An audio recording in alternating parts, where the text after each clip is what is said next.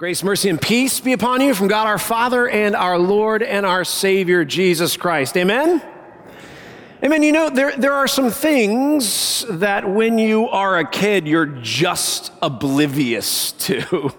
Like take money, for example. It appears when you're a kid that it just comes by magic, right? Like you just believe, at least I did, that my father's pockets were as deep as his pants because that's just where money came from. You're oblivious to how that money gets in the pocket and ultimately pays for your things. Of course, then they would say things like, what do you think? Money grows on trees? And I'm like, I don't know. I'm a kid. Like, I don't know where it comes from. Like, you're just oblivious to those kinds of things. I remember when I got to college and I had my first sort of run-in with a laundromat.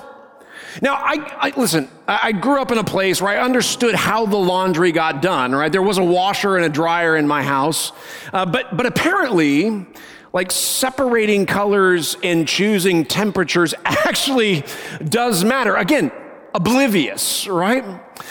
When I first learned that my Uncle Terry had color blindness, I was beside myself. Like I had absolutely no idea. Again, as a kid, you're just oblivious. And my parents would say things like, haven't you recognized that he wears a lot of army green? And I would say, well, like, yeah, but he's in the army. And so I just think that's what you do, right? Because you're in the army, you wear army green. And they're like, no. Aunt Chris picks out all of his clothes.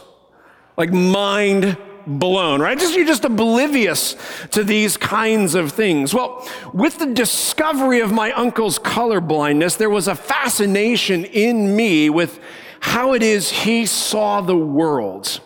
According to the National Eye Institute, here, colorblindness means this. It means that you see colors differently than others. And most of the time, colorblindness simply makes it hard to tell the difference between colors. Most often, it's between red and green, but sometimes also blue and yellow. Colorblindness also gives you difficulty distilling the nuance between shades of color. People who are completely colorblind, who don't see color at all, quite frankly, it does exist, but it's very, very uncommon. Now, statistically, about 1 in 12 men are colorblind, and almost all of them by genetics. My Uncle Terry's colorblindness was not complete colorblindness, but rather the kind that he had a hard time making distinction between colors. And listen, I get that that's the way that he's always seen the world, but I got to admit, I had sort of a pang of disappointment for him, for having never really seen God's beauty in all of its creation, splendor, and glory, right? To witness the subtle shifts of color from dawn to dusk, or those subtle shades of blue when you look out at Lake Michigan from shallow to deep. There's just something, I think, about seeing in full color. Now, this is going to age some of us, but that's okay. How many of you, by show of hands, remember seeing The Wizard of Oz for the very first time? There's some of you who don't even know what I'm talking about. That is a shame, and you need to fix that real quick, all right?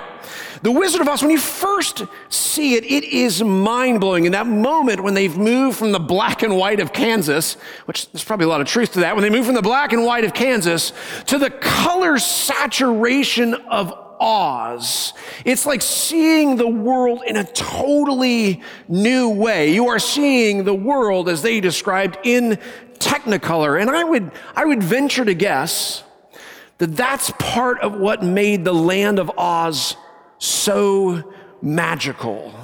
You know, according to the Library of Congress, this is the most seen film in all of movie history. Perhaps the move from no color to color is actually quite stirring for people. And yes, Judy Garland and Over the Rainbow, I get it. But friends, today we're going to wrap up our very quick series, And Justice for All. This has been a series helping us to rediscover the biblical understanding of justice. And we've been dipping briefly into politics, only insofar as it allows us to see how both the conservative and the progressive platforms just miss the mark. Now today we're going to address the very current, very real, very ongoing reality of racial injustice. And again, in an attempt not to go too far down the assumption road, before we allow the culture or the media or even the enemy to define the way the world is, we, as faithful followers of Jesus, have to allow the inspired and the inerrant Word of God speak, to allow God's Word to define the terms. And today, in order to understand the present situation in which we find ourselves, we have to look into the future. So you're going to want to grab a Bible and let's go to Revelation chapter 7, starting at verse 9. Revelation chapter 7, starting at verse 9. Now, as you're finding that, and if you've been with us over the course of this series, you'll recognize that we have looked at justice in the Old Testament, we've looked at justice in the Gospels, and now we're looking at justice in the New Testament. I said this in week 1, but it bears repeating. Justice is a whole Bible practice, from Old to New Testament. And so here we are, Revelation chapter 7, verse 9. Now, a very quick word about Revelation. Revelation is a difficult book to interpret. Apocalyptic literature is just saturated with both poetic and vivid imagery, and it's our job, in concert with the Holy Spirit, to discern the approach of this book and what it says with some care. So, the Apostle John, he is writing to Christians who are being heavily persecuted for their faith. And John himself has been exiled to the island of Patmos, where he writes this letter. And he is joining in the suffering of God's people. And so while on the island of Patmos, John is given a revelation. Thus we call the book Revelation. Well done, just making sure you're with me. That's right. He had a revelation, so we call it Revelation. I know, shocking. Here it is. As he gets this revelation, it is a revelation from Jesus Christ himself, who at the beginning of the book says, I am the first and the last. I am the living one. I was dead, and now look, I'm alive forever and ever. And I, Jesus says, I hold the keys of death and Hades. Write, therefore, what it is you have seen, what is now, and what will take place later. So John is to write about what it is he sees, to address both the present and the future. He's supposed to write down what he sees in order to address both the present and the future. Not only this, but the book of Revelation is supposed to be a letter of encouragement to God's people.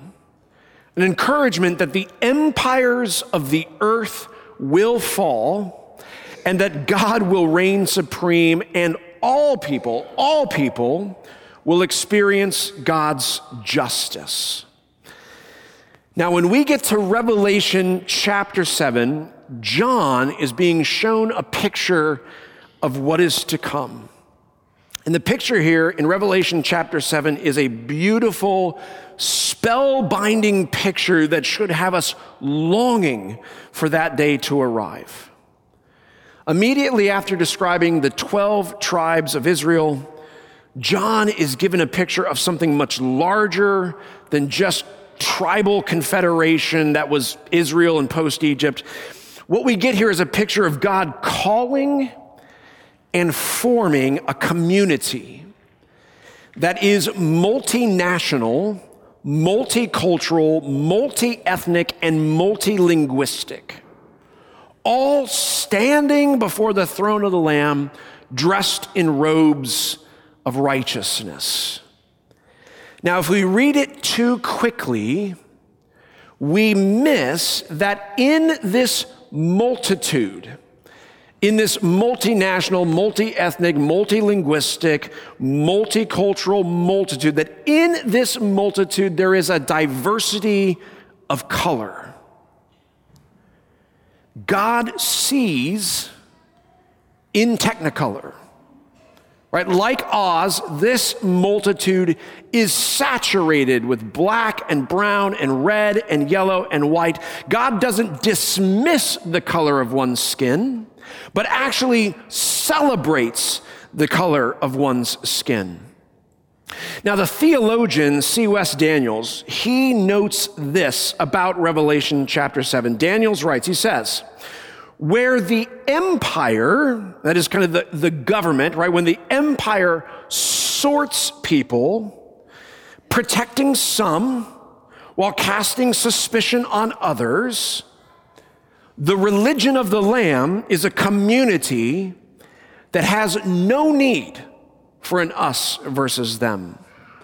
This multitude in Revelation chapter 7, he says, is not formed by antagonism, but rather it is formed out of the freedom that comes from sacrificial love, from nonviolence, and from patient endurance.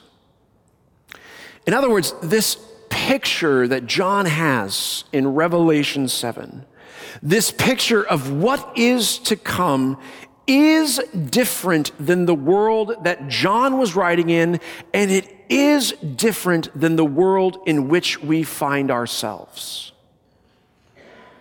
Where do we find ourselves? There's a book called The Big Sort by a sociologist by the name of Bill Bishop. And Bill Bishop, he writes the following. He says, America may be more diverse than ever from coast to coast. But, he says, the places where we live are becoming increasingly crowded with people who live and think and vote just like we do. And this social transformation, it didn't happen by accident. We have built a country where we can all choose the neighborhood and the church and the news shows that are most compatible with our lifestyle and our beliefs. And he says we are living with the consequences of this way of life. He says our country has become so polarized, so ideologically inbred, that people don't know and they can't understand people who live just a few miles away. Now, let's be clear. Social media and all of its algorithms only exacerbate the reality that Bill talks about in his book. Now, interestingly, lots of people who use social media don't actually understand the algorithms that are lying behind it. Artificial intelligence is keeping track of what it is you click and how long it is you stay there and what it is you like. And then that same artificial intelligence simply feeds you more stories like it. In other words, the algorithms of social media create a feedback loop of people who think and act and believe like you. So the only reason you see stuff that you like on your feeds is because you like them. You're living in your own bubble. And the media is just helping you to live in your own bubble. And so what's left, if that's the truth, if we are more diverse than ever and yet living in places where that diversity is lost, and if we are frequent in the social media land, what does that mean for us now? Here's what's left: tribal mentality, not a celebration of God's wonderful creation, not a celebration of all of the colors of the rainbow. No, in many ways, the culture, the media, and even the enemy have driven us to a place where you and I are colorblind. But the picture, friends, the picture in Revelation 7 is a beautifully colored multitude. In fact, I believe it's this picture in Revelation chapter 7 that was in the mind's eye on that late August day in 1963. I believe this is the picture that Martin Luther King Jr. had in his mind when he gives arguably one of the greatest speeches of all time, when he would speak with conviction and clarity the following words: "I have a dream that one day on the red hills of Georgia, the sons of former slaves and the sons of former slave owners will be able to sit down together at a table of brotherhood."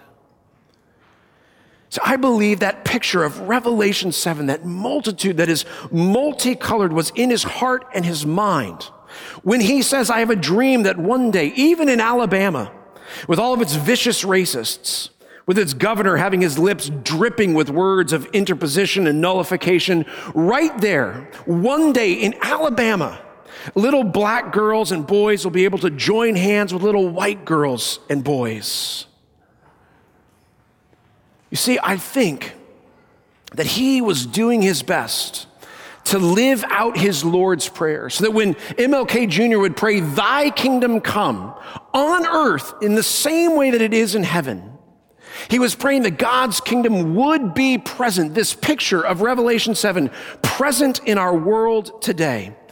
Perhaps Martin Luther King Jr. was actually taking a note from his namesake, from Martin Luther, who writes in his small catechism about this petition in the Lord's Prayer, "Thy kingdom come." He writes this: "God's kingdom will come whether we pray for it or not, but I pray in this petition that God's kingdom would come to us so that it would come through us."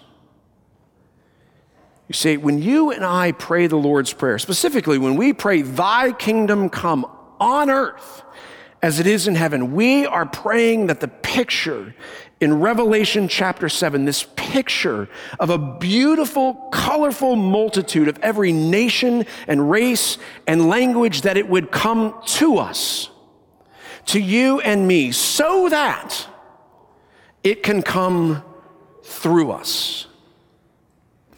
Now, Pastor Adam and I are fond of saying that that which God wants to do through you, he first has to do in you.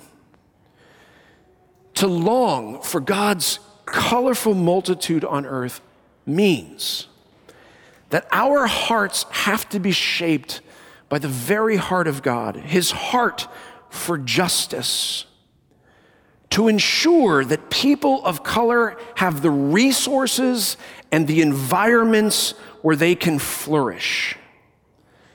We have to let God expose our hearts of indifference and inaction on behalf of our neighbors of color. We have to allow God to work in such a way that we can admit our own shortcomings, our own biases, our power and our privilege, and our failure to use those very things to provide justice to our neighbors of color. Friends, we have to admit that the picture of Revelation chapter 7, and dare I say, the picture of MLK's dream, are still not realized today. Things are not as they should be. Racism still exists. Oppression still exists. All are not treated equally. And friends, this should not be. Jesus calls us, those of us who follow him in Matthew chapter 5, verse 9, to be peacemakers. Not just people who keep the peace, but people who make the peace. Calling us to be peacemakers, to do justice, and to do that justice and to make that peace as we walk humbly with God. Now, friends, I have no doubt that many of you want to help fight against racial injustice, but lots of you are uncertain how to begin. So today I'm going to give you some practical ways to begin to step into doing the things of racial justice. Now, the list I'm going to give you today is by no means exhaustive, but it is somewhere to start. And it is important for me to acknowledge that much of this list comes from Pastor Zach Zender, who's the author of the Red Letter Challenge. But I find his actions to be right on point, and I think to myself, why reinvent the wheel? So, first, for those of us who are followers of Jesus and want to do the hard work of racial reconciliation, the work of doing justice, the first thing we can do is pray. Now, there are going to be people who say we should do more than pray. We should act, we should speak. And yes, you are correct. We should act and we should speak, but we need to begin on the right foot. We have to begin in the right place. We cannot give away what we don't possess. So first, let's pray. Pray for the hurting. Pray for those in leadership in order to make wise decisions. Pray for compassion. Pray for justice. Pray for victims and for those who serve them. Pray for opportunities to use your voice in order to act. Pray for unity and pray that God would reveal how it is you can make peace and how it is you can do justice. The first way to begin to move is to act, is to pray. Number two, listen. Proverbs 18:13 says this, to answer before listening is both folly and shame. James says in the New Testament, be quick to listen and slow to speak. If we want to do the work of justice for the hurting, then we have to know why they are hurting. So church, it's time to listen to people of color, to listen to their stories, to their problems, to their hurts, and to their pains. Because quite honestly, problems become real for us when we realize that on the other side of those problems are people. So pray and listen. Number three, we need to educate ourselves. We need to get out of the social media algorithms. We need to educate ourselves with people from different backgrounds, with different opinions, with different stories. Friends, this is particularly important. We have to enter into those conversations of educating ourselves with a willingness to learn and a humility that acknowledges that you and I don't have all the answers. Number four is to act. Some of you might think, Pastor, this is not my problem. That you don't live with racism or that you don't have racial bias. That you might say to me, well, Pastor, I'm colorblind. I don't see color. Well, friends, let me remind you that God sees in color. He doesn't ignore the color of skin, but celebrates it.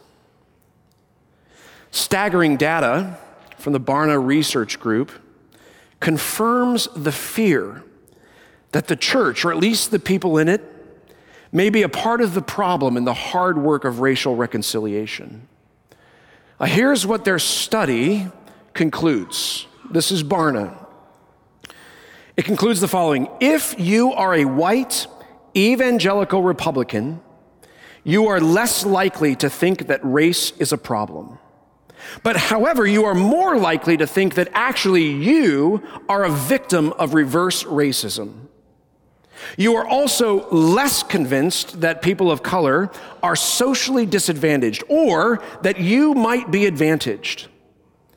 Yet, these are the same people, Barna says, these same groups of people that believe the church plays an important role in racial reconciliation. And so they point out the dilemma demonstrates that those supposedly most equipped for reconciliation don't actually see a need for it. Friends, our first action needs to be repentance. It's time, church, to turn away from our sinful, selfish ways and to walk in the light as the Lord Jesus did. See, St. Paul reminds us that repentance leads to reconciliation, that God has reconciled us to himself through the work of cross and resurrection and ascension. He took the first step in making things right.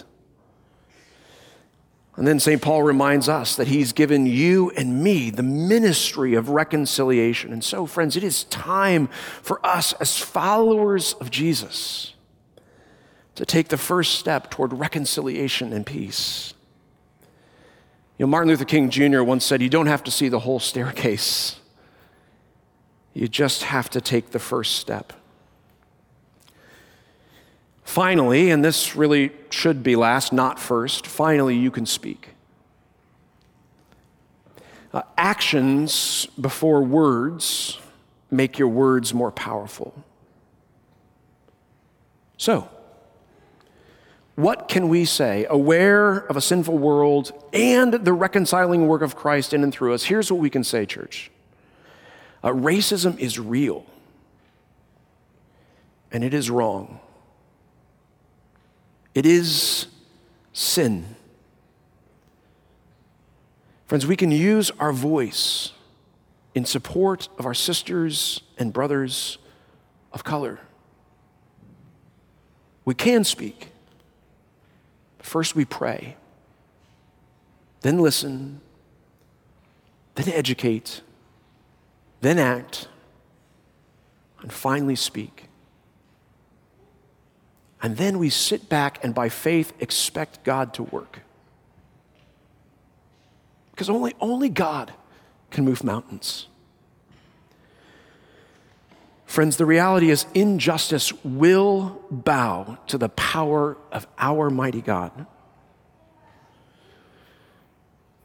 Friends, if you need a good cry, you should go home and get on YouTube. I know I can't believe I'm actually suggesting you should, but you should. And watch what happens when a colorblind person puts on a pair of Enchroma glasses. These are glasses that allow them to see the world in Technicolor,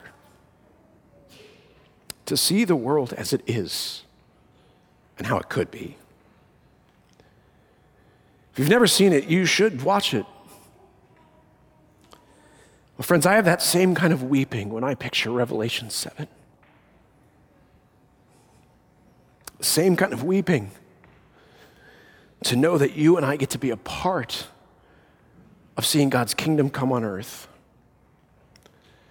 So sisters and brothers, I implore you to do justice, to love God's steadfast love, and to walk humbly with him as we make peace, as we do justice, as we walk into racial reconciliation in the name of Jesus. Amen. So may the peace of God, which surpasses all human understanding, may guard and keep our hearts in Christ today and every day. Amen.